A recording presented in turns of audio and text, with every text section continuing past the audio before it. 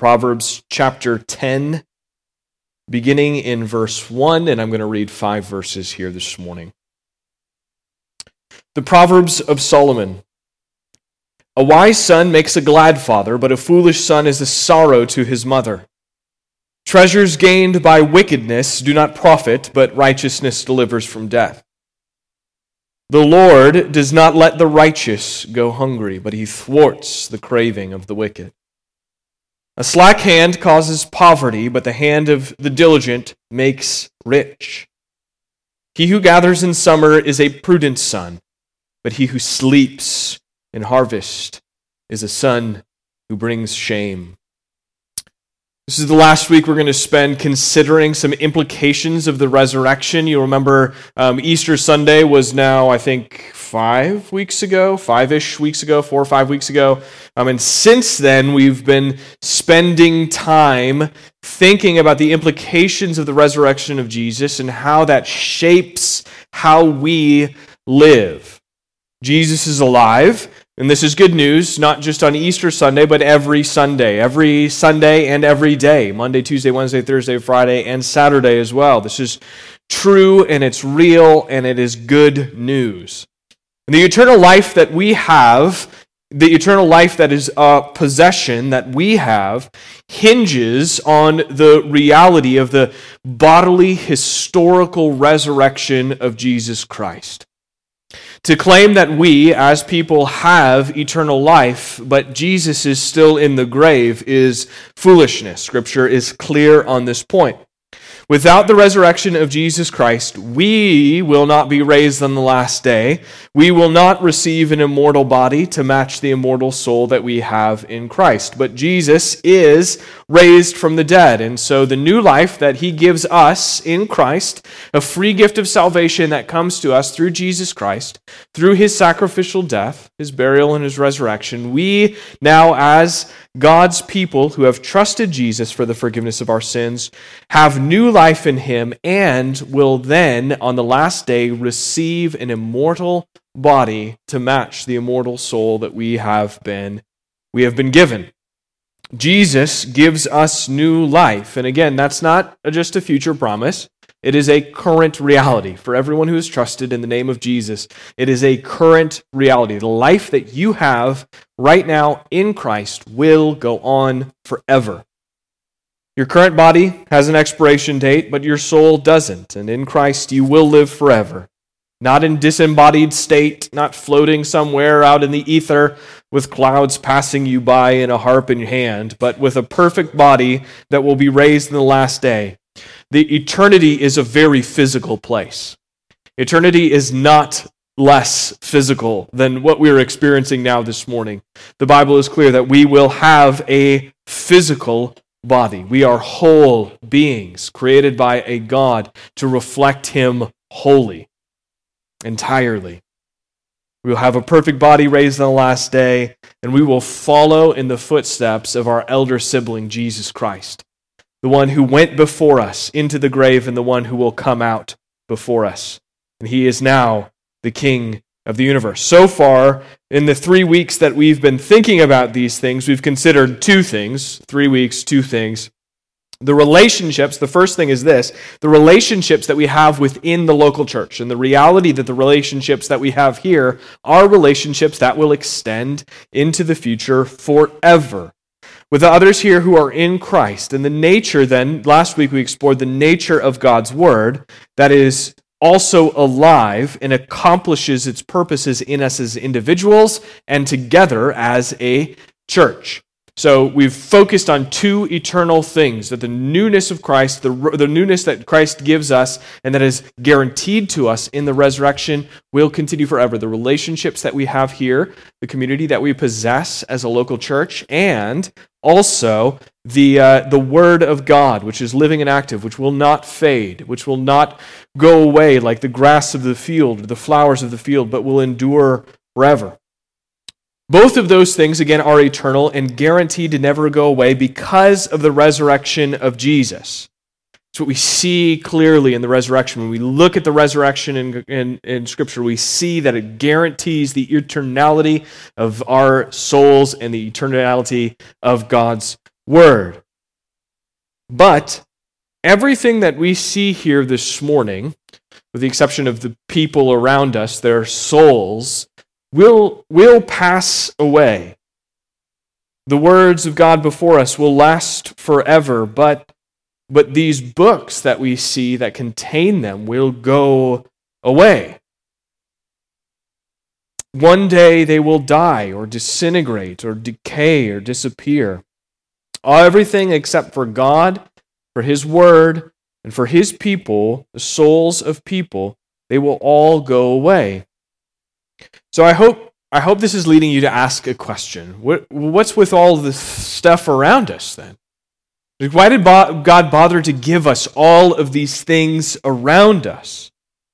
If we understand that we should invest in eternal things, then what's going on with the things here? The pews and the carpet and the fans and the sun. What's with all of that stuff? Why? Maybe that's a bit more philosophical than you'd hope to be this morning, but I want to tell you that there's a pretty clear answer. And here's the answer that Scripture gives time and time again to the reality of the physical world that we live in, the one that's going to go away and be replaced by one that's eternal. The one that's around us right now, though, the temporary things of this world, God created these temporary things so that mankind could reflect the wisdom of God, thereby glorifying Him. Hence, we're in the Proverbs again, because the Proverbs are wisdom sayings. They're practical application of God's word to daily life. They help us to learn and to live wisely and to help teach wise, godly, biblical wise living to our children and to others. And so here it is again. This is what I'm going to say. This is what all of this sort of hinges on this morning, the connection point to the resurrection of Jesus Christ. We're going to build on this a little bit as we go throughout these Proverbs here, but the temporary things of this world were created so that mankind could reflect the wisdom of God, thereby glorifying Him.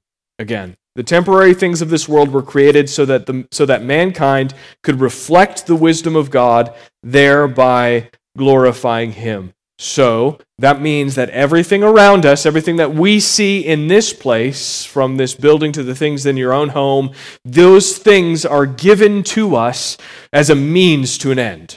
Not as an end themselves, but as a means to an end. And the means is to reflect godly wisdom to the world at large. I think this is going to make more sense as we work our way through these Proverbs. Okay. So let's look at these 5 verses, and we're just going to walk through each one, and they sort of work themselves out in a little section here. Sometimes when we approach the Proverbs, we see these little sayings and snippets and sort of take them independent from one another. But the truth is that these 5 verses here, these 5 Proverbs, are designed to be taken as a unit. They're designed to be taken together.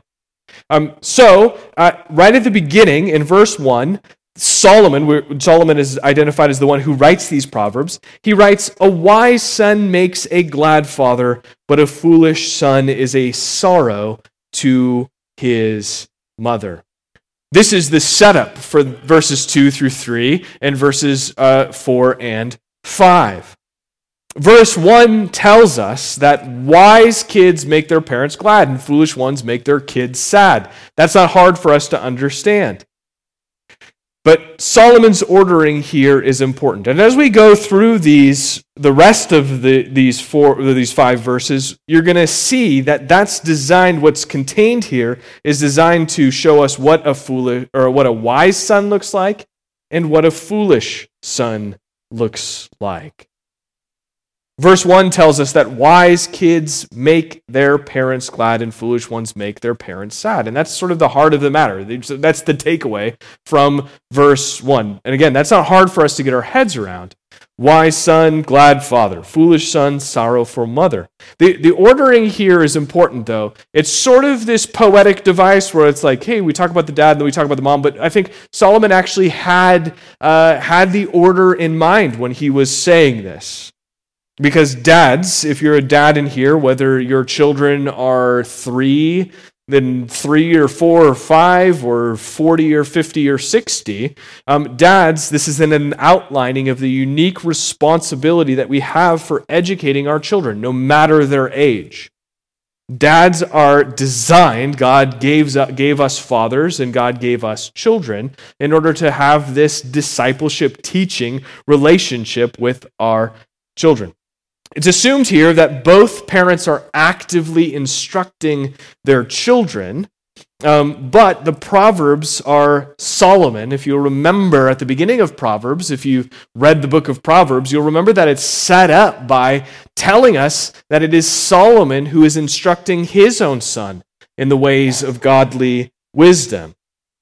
So dads, the design here is that we need to care deeply about the education of our children and oversee it at every stage, again, for our 3-year-olds, our pre-kindergarten kids, and for our 50-year-old children as they navigate that stage of their life.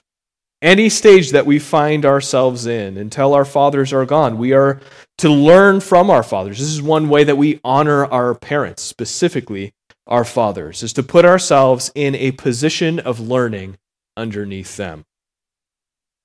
So at every stage, fathers are to care deeply about the education of their children and oversee it. We use that word education, and we just think like school. But I'm talking about life. We're talking about the realities of what it means to understand how God designed us and what it means for us to live in godly wisdom. Dads care deeply about the education of their children. And why? Because Solomon, in his scripture as a whole, assumes that the man is the head of his household, that he sets the pace and the direction for his home. He is responsible to God for everything that happens under his roof and under his headship. Therefore, the Bible is clear. Passivity is not an option. Men, passivity in your homes is not an option. Passivity is not an option. You will be held responsible for what goes on in your home, what your kids are taught, whether you choose to be ignorant or not. And so education then is discipleship.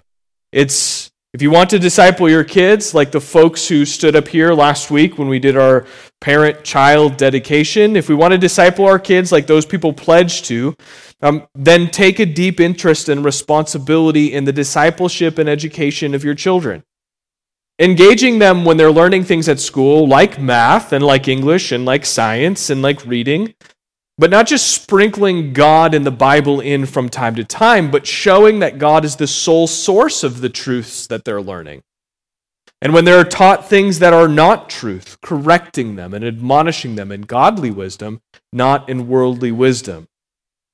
The Greek philosopher Plato in the Republic says, the object of education is to teach us to love what is beautiful.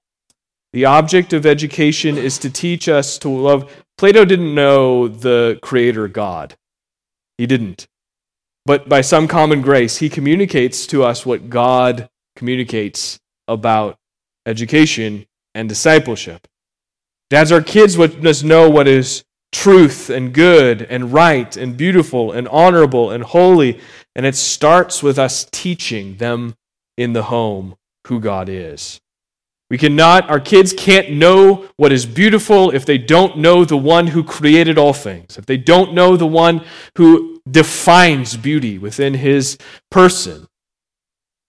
We must teach them diligently and take full responsibility for everything that they are learning. So wise dads, this is how this starts out. Wise dads are happy when their kids act wisely. It's a father who fails to pass wisdom to his children, we learn also burdens his wife. This is not just a commentary on sons and how your children act, but how we, as parents, engage with our children. A wise son makes a glad father. That statement assumes that the father has taught his son wisdom. A wise son makes a glad father, but a father who fails to teach his son wisdom burdens his wife as well. It makes her feel sorrowful when her son or when her children act foolishly. Now, Kids are ultimately responsible for their actions when they're grown, and even the wisest parents find themselves wondering why their children are acting foolishly as adults. But it is foolish as a father to not pass wisdom on to your son and then wonder why your son is acting foolishly. That's the wisdom of Solomon. We can't say, no one taught me how to be wise and I turned out just fine. That's not a formula for effective fatherhood. So in verse 1, introduces us to a wise son, and then he sets up verses 2 through 5. How do sons, or we could say children, let's just say children here, how do children live wisely? Wise children live wisely by living righteously, through working diligently and acting prudently.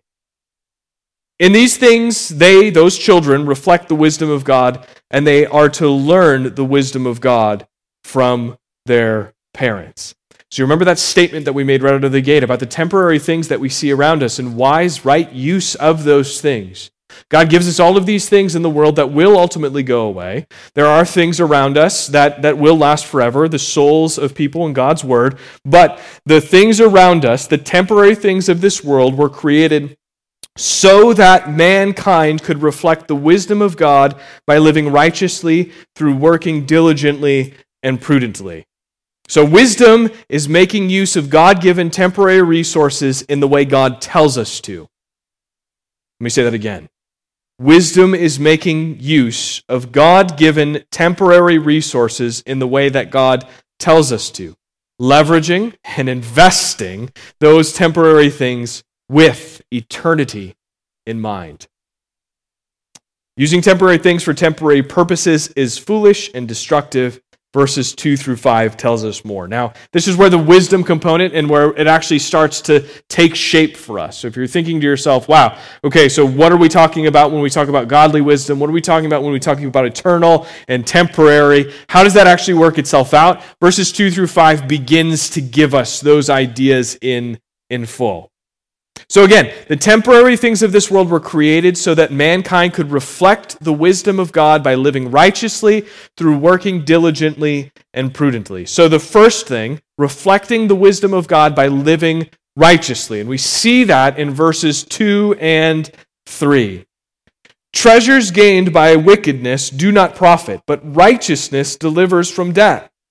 The Lord does not let the righteous go hungry, but he thwarts the craving of the wicked. So you see in verses 2 and 3 a contrast, right?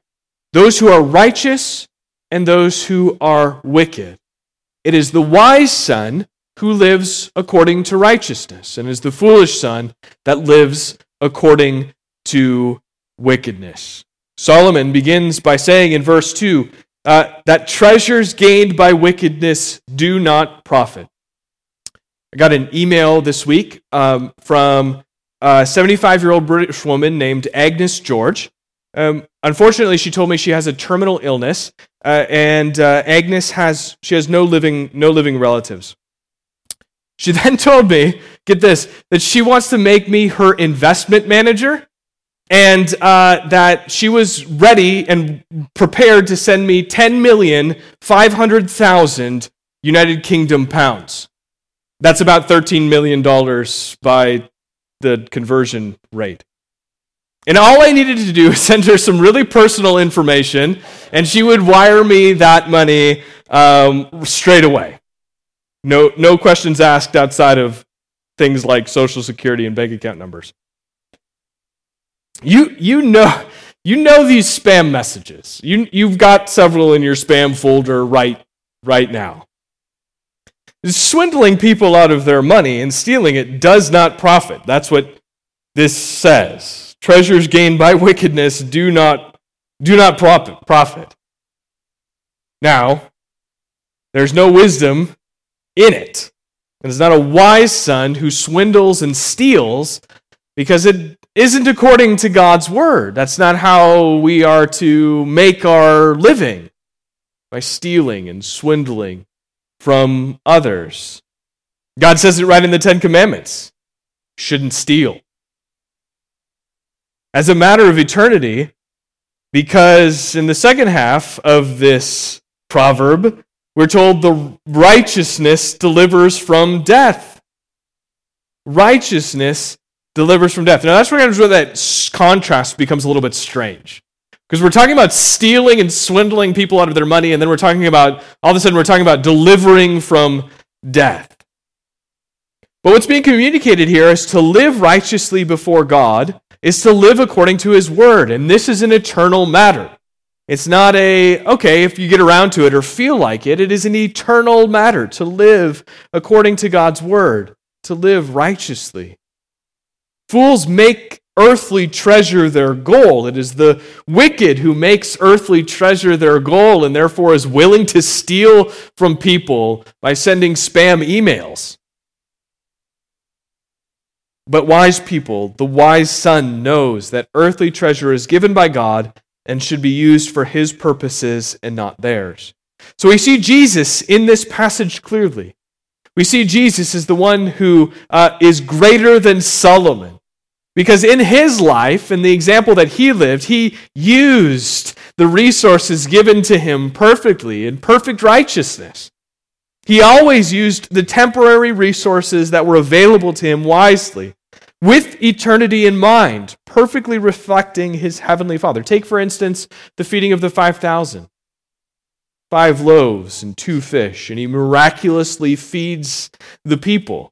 Now, it's a temporary feeding. They're going to get hungry again by dinner time, but he feeds them, and he doesn't just offer them satisfaction from their physical hunger, but in that moment, he offers eternal satisfaction for their spiritual hunger.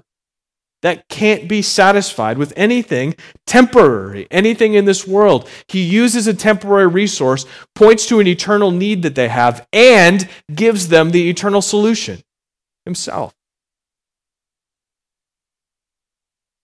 Verse 3 in our passage this morning continues that very thought.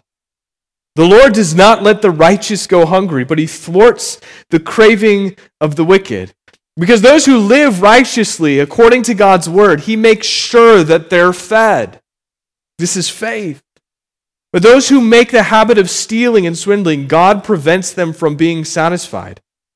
They might have more money in their bank account, but they don't feel satisfied. They don't feel like they have enough. They need more. And when they try to fill it with temporary things, they will only find their satisfaction eludes them and is not met. This is a matter of contentedness. Those who live according to God's commands, those who live righteously, find lasting contentedness. Those who break out from underneath God's order of things by swindling or stealing or seeking eternal satisfaction with temporary things, they don't find contentedness. They are never satisfied. If you find yourself here this morning and you don't feel content with your life right now, there's a good chance that you're trying to fill an eternal sized hole with a bunch of temporary stuff. You're trying to squeeze that temporary stuff into eternal satisfaction, and it just goes away. And so we click order on Amazon over and over and over again, hoping that the next thing will be the thing. Temporary things satisfy temporarily. Eternal things satisfy eternally. So to make our goal the acquisition of temporary things is to live foolishly. And it ensures a life of discontent. You are insured a life of discontent when you make your aim in this life the acquisition of temporary things. This would be the wrong use of the things that God has given to us.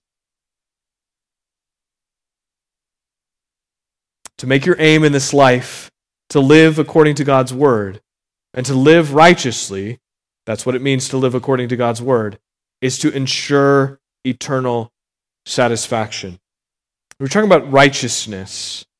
We're talking about righteous living. And if you were to say, this sounds like a righteousness that's earned, that's not what we're talking about. There is an ordering to the righteous living that God calls us to. Because you can't earn God's favor by living righteously, by living according to God's word. You can't do it. In fact, you can't even live according to God's word apart from God himself. Because we were born into sin and we blew it right out of the gate, sinning all the time.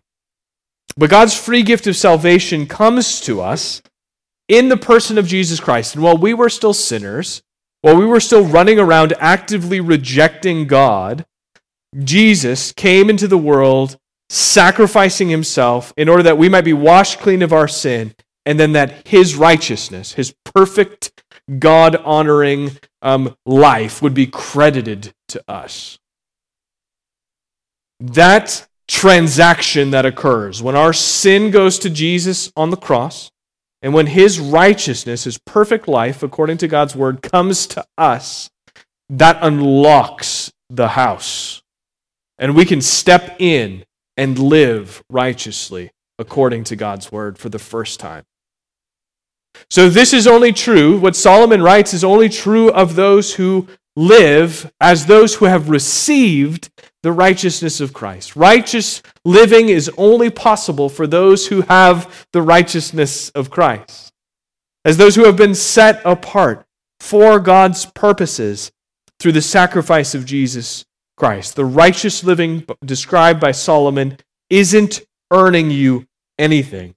Rather, the righteousness of Jesus credited to you and the new life you have in him has unlocked your ability to please God and walk uprightly and blamelessly before him as a clear evidence of his saving work in your life. The idea, though, is this. For those who are in Christ, we have received, and the eternal realities that are, and the eternal things that are given to us now can be used for eternal satisfaction. And we reject the temporary things that we seek eternal satisfaction in, knowing that the equation, the math, doesn't work.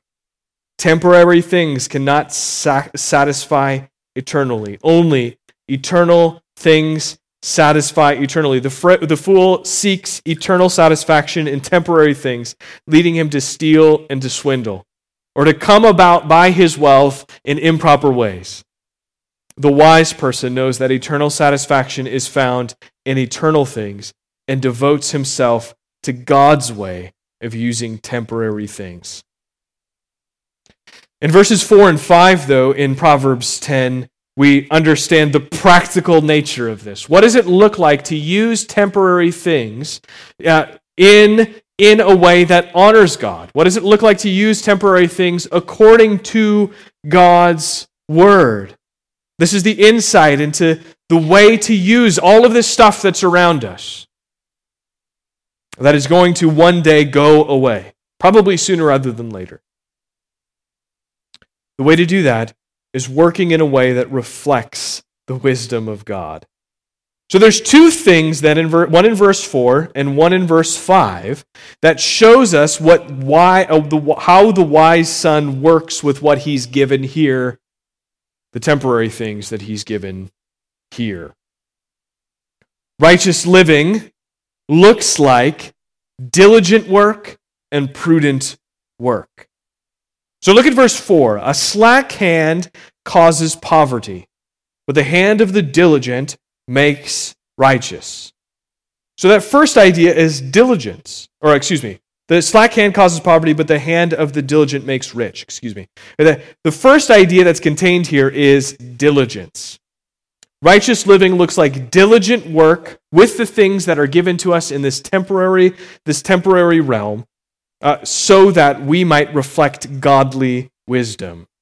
The first is diligence. So two types of hands described here. Now, hands is just a stand-in for these people, right? A slack hand causes poverty, but the hand of the diligent makes righteous. Slack here means lazy or negligent. The diligent hand, though, is attentive. It's thoughtful. It's not hasty. It's patient. It is the righteous who are diligent because they know what has been given to them by God, and how to properly take care of it is prescribed by God. Right out of the gate in Genesis chapter 1, God says to Adam in the garden, he says, or before he even creates Adam, he says, "Let us make man in our image and after our likeness. And let them have dominion over the fish of the sea and over the birds of the heavens and over the livestock, over all of the earth and over every creeping thing that creeps on the earth." So even in that statement, even before God creates Adam, he gives these things to Adam. He gives him his image to reflect him to the world at large, and he gives him dominion. He gives him a charge to care for all of creation. This is our charge as well, that we've inherited. So God tells us to be diligent in our work. He tells us to be attentive, thoughtful, and not hasty. These are the same things that describe God and His own work amongst us. But let me tell you where I think we get diligence wrong. We sometimes like to think that diligence is just hard work. But it's not less than hard work, but it is certainly more. And here's what I would say is being communicated here in Proverbs 10, verse 4. Diligence is hard work done God's way. You can work hard, but not work in God's way. Diligence, though, biblically defined, is hard work done God's way. And what I mean is that it's hard work that always has God's ways in mind. Diligence, again, here's something that we do where we create sort of these extra components of the definition. Diligence is not express the quantity of work. Hard work and lots of work aren't the same. We do this in the upper Midwest. Here in North Dakota, we equate the two. If you're not overworking, you're lazy. But the Bible tells us that diligent work and diligent rest are both part of godly wisdom. Working in the way that God commands, but also resting in the way that He commands. Psalm 127:2 says, "It is vain that you should rise up early and go late to rest, eating the bread of anxious toil, for He gives to His beloved sleep." You don't earn sleep by overworking. We earn sleep, or sleep is given to us, rather, when we do it God's way. Diligent work is work that recognizes how God made things and how work is to be done within that reality, not outside of that reality. Diligence can be waiting or spacing out the work. There's a component of patience and diligence. I've been framing walls in our home renovation, and when framing walls, you put a stud every 16 inches, from center of stud to the next center of the stud. What you don't need to do is put a stud every 8 inches. But the logic of saying that diligent work means lots of work is saying, well, if a stud 16 inches is good, then one every 8 inches is better. No, it's not. Diligent work is good. So more work is more diligence, right? No. Let me give you an example from Jesus' words. In Matthew's gospel, Jesus tells a parable of the sower. Not the one that you're thinking about with the 4 soils, but one of his kingdom parables, where he begins the parable by saying, this is Matthew 13:24, he says, "The kingdom of heaven may be compared to a man who sowed good seed in his field." The seed that this man sowed is sown in the ground, but then Jesus says that his hired hands or his men go to sleep. While they're sleeping, The enemy comes and sows a bunch of weeds amongst their hard work. The natural thing to do, and assumed by Jesus, is that you sow and you sleep. That you sow and you sleep. The men aren't chastised by their master or by Jesus in this for going to sleep. Instead, Jesus says that the master says, well, let's just wait for it all to come up, and when it does, we'll throw what's bad into the fire and we'll keep what's good at harvest time. The natural thing that is assumed by Jesus in the passage is to work and to wait. This is not laziness. This is diligence according to God's word. Because it's not our way, but God's way. At the heart of diligent work is trust. Do we trust the Lord with our work? Guys, I'm only preaching to myself this morning, by the way. At the heart of diligent work is trust. Do we trust the Lord with our work? I've had to ask myself that every single day for like the last 6 months. Do we trust the Lord with our work? Then the reason we, and I say we, but I mean me, the reason I overwork is because I'm not trusting the Lord to produce results. Maybe you're in the same boat. I'm not trusting God, and so I'm trying to work outside my limits. Maybe you're in the same boat. In Exodus 23:11, God tells his people to sow the land and harvest its yield for 6 years, and then on the 7th to just let it lie. Don't do anything. Can you imagine taking a whole year off every 7? There are 2 things that would be required to take a whole year off after working for 6. It seems like a pipe dream, and all the internet is telling you how to do this, but it doesn't work like this in the world, or at least we think that. It would take 2 things for obedience: to work for 6 and to take the year off, to let the field lie fallow.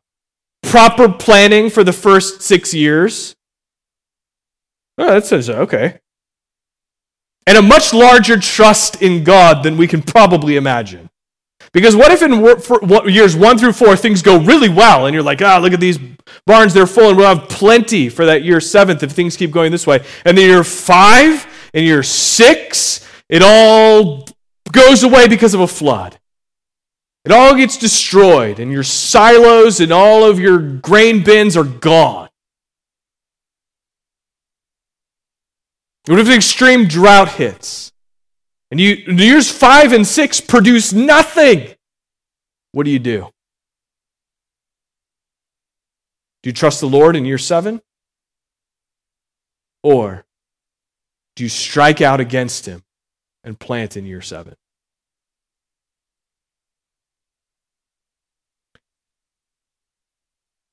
It is the Lord. It is the Lord who does not let his righteous go hungry. So the fields lie fallow in the 7th year, regardless of what happens in years 1 through 6. This is not what we believe about our work. We trust our own work for the results. Again, maybe I'm just preaching to myself this morning. But it's the diligent hand that prospers in this life because it does things God's way. Rejecting slackness and laziness and negligence, but not misdefining hard work by saying that it requires overwork. But working faithfully and thoughtfully, attentive to how God commands us to work with the things that God gives us. Diligence is hard work done in God's way. But in verse 5, he uses the word prudent. It is he who gathers in summer is a prudent son, but he who sleeps in harvest is a son who brings shame. If diligence is hard work done God's way, then prudence is hard work done in God's timing. The prudent son takes note of the seasons. The prudent son takes note of the seasons. He knows it's time to go. It's summer, it's time to gather. When it's time to harvest, he harvests. The foolish, shameful son sleeps through harvest. Now, I mentioned a moment ago, diligence is working in God's way and resting in God's way. Those two things should both be taken into consideration. So we see the word sleep here, but this is not sleep in God's way. This is not resting in God's way. Because it's not taking note of the season. The time now is to work, God says. And he gives us indicators because the earth is tilted on its axis. The foolish, shameful son sleeps. But it's not the sleep of the righteous who works diligently and rests diligently. Sleep here has the idea of that the son is unconscious of his surroundings. He doesn't even get it. He can't even interpret what's going on outside with the weather. He's so disoriented that he can't make heads or tails of his situation. The timing of our work matters. Plant in spring, harvest in fall. Technology in our world has made work possible in many ways, day and night. But prudence suggests that there's a proper time for work. And so I just want to say, just as the foolish son who sleeps through harvest is the son who tries to harvest in winter. Prudence is hard work done in God's timing. When we understand the seasons that God has designed, and when we know our Creator through His Word, then we'll understand His timing and operate as prudent children. But before we wrap up, remember where we started in verse 1, thinking about parents and the nature of our work, teaching our children. Parents, you must teach your children to work in God's ways and in God's timing. You must teach your children to trust the Lord with the temporary resources He has given you so that you might reflect His wisdom and glorify Him. Some of you may have learned to work outside of God's ways from your parents, being negligent or lazy or overworking, ultimately being inattentive to God's ways. And some people learn to work outside of God's timing, trying to produce results that can only come in a certain season. God's wisdom, though, isn't the wisdom of man. We must strive to do all things in His ways and in His timing. Trust the Lord. It is only a few chapters earlier that we are told in the book of Proverbs to trust in the Lord with all our hearts, and not to lean on our own understanding. God gives us clear indicators when it's time to work. He gives us clear indicators when it's time to rest. God gives us clear indicators of how to work, and God gives us clear indicators of how to rest.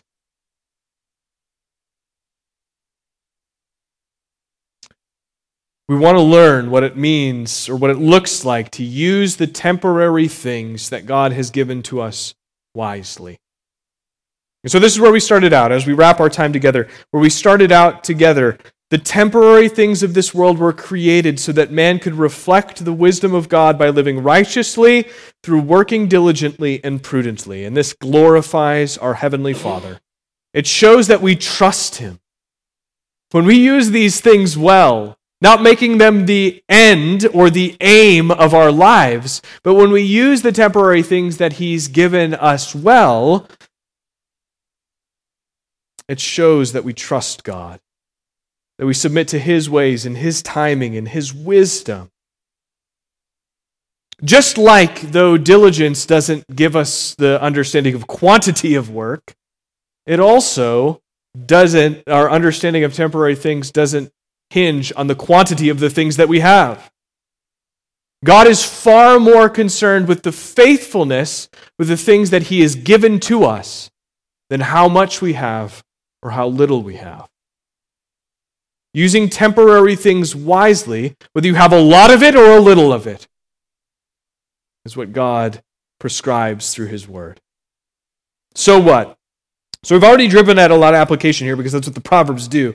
But let me reiterate just 3 things. First, parents, raise your children in godly wisdom. One of the biggest reasons God gives us temporary earthly things is to teach our children to trust the Lord with them. Whatever you have, whether a lot or a little, God has given to you in order to instruct your children, or you could say to instruct anyone in the body of Christ what wise, godly living looks like. This is not condescension. It's living according to God's word. One of the biggest reasons that He gives us homes and bank accounts, everything that we have, is so that we could use these things in the ways that He prescribes, not in the ways that we want. Sometimes we make these things goals, but again, our goals should be faithful, wise use of stuff, not the stuff itself. Our homes are places to invite people into, reflecting the reality that we are welcomed into God's family through Jesus Christ. Our financial resources are given to us not to shove in untouchable accounts, but to pour out generosity on others, contributing to the needs of others and to the mission of the church, just like God did not withhold from us, but generously gave His Son for us. Our kids are learning from us. The men and women around you, if you're advanced in years, the men and women who are younger than you are around you, are learning from you. How are you using what God has given you in this season of life? Are you serving temporary material wealth, or are you wisely using it to serve others and God? The second thing here is temporary things satisfy temporarily, eternal things satisfy eternally. We said that multiple times earlier. But don't be deceived, because whatever temporary thing you have your eye on, that thing will quickly fade. God gives Himself freely to us and brings us to Himself through Jesus Christ. And an eternal, infinite God, overflowing with goodness and kindness and love for us. Everything that you have and everything that you want in this temporary realm can't get close to touching what God provides in His unending quantities in eternity. Don't be deceived. Whatever you have on your eye on that's temporary in this world, that you think might begin to satisfy that desire that you have, will quickly fade. Final thing. It's the resurrection of Jesus Christ. This is where we started. This is the resurrection of Jesus Christ that ensures that we can live righteous lives, making wise and proper use of temporary things. The resurrection of Jesus Christ is that which ensures that we can live righteous lives, making wise and proper use of temporary things. If Jesus was not raised, then it makes perfect sense for us to go hard after temporary things, making them our goals, because there are no eternal guarantees. If Jesus is still in the grave, then there are no eternal guarantees. Jesus, though, died for the forgiveness of our sins. He paid for our sin and made a way for us to have access to our Creator God. And this forgiveness is for everyone who turns from their sins and trusts Jesus. And when Jesus walked out of the grave, there was an assurance that we will one day too walk out of the grave. Not one person who is in Him will remain in the ground. Jesus is alive. Eternal life is ours. And so we're able to hold whatever we have in this temporary realm in its proper place. How? That's what we just considered. By living righteously, not stealing or swindlingly, but trusting God to satisfy us. And when we trust God to satisfy us, we work with the things that are given to us diligently in His ways, and we work prudently in His timing, knowing that it is from His hand that we prosper, and that what we receive is according to His wisdom for us to use to reflect that wisdom. So friends, may we be a people who seek to use temporary things with eternity in mind. Would the wisdom of God be reflected in us as individuals and as a church? And would our lives bear witness to the resurrection of Jesus Christ in how we use what he's given to us in the here and now. Let's pray. God, we thank you. We thank you for how you have richly blessed us as people. God, for the things that we have, even as a church, this facility that we have, that you've given to us. God, for the pews that we're sitting in, for the shoes that are on our feet, for the clothes that we put on this morning, for the concrete sidewalks and for the cars that we drove here on.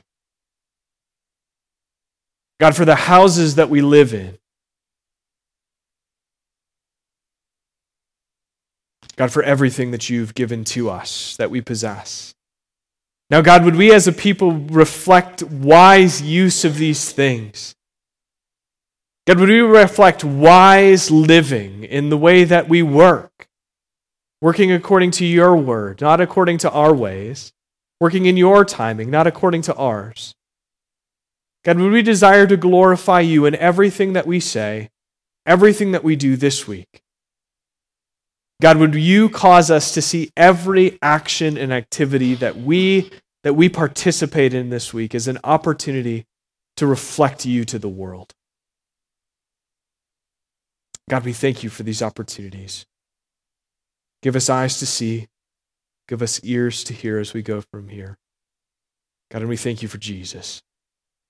His righteousness credited to us in order that we might live according to your word. Lives of righteousness, wholly pleasing to you, our Creator, our Master, and our King. It's in Jesus' name we pray. Amen.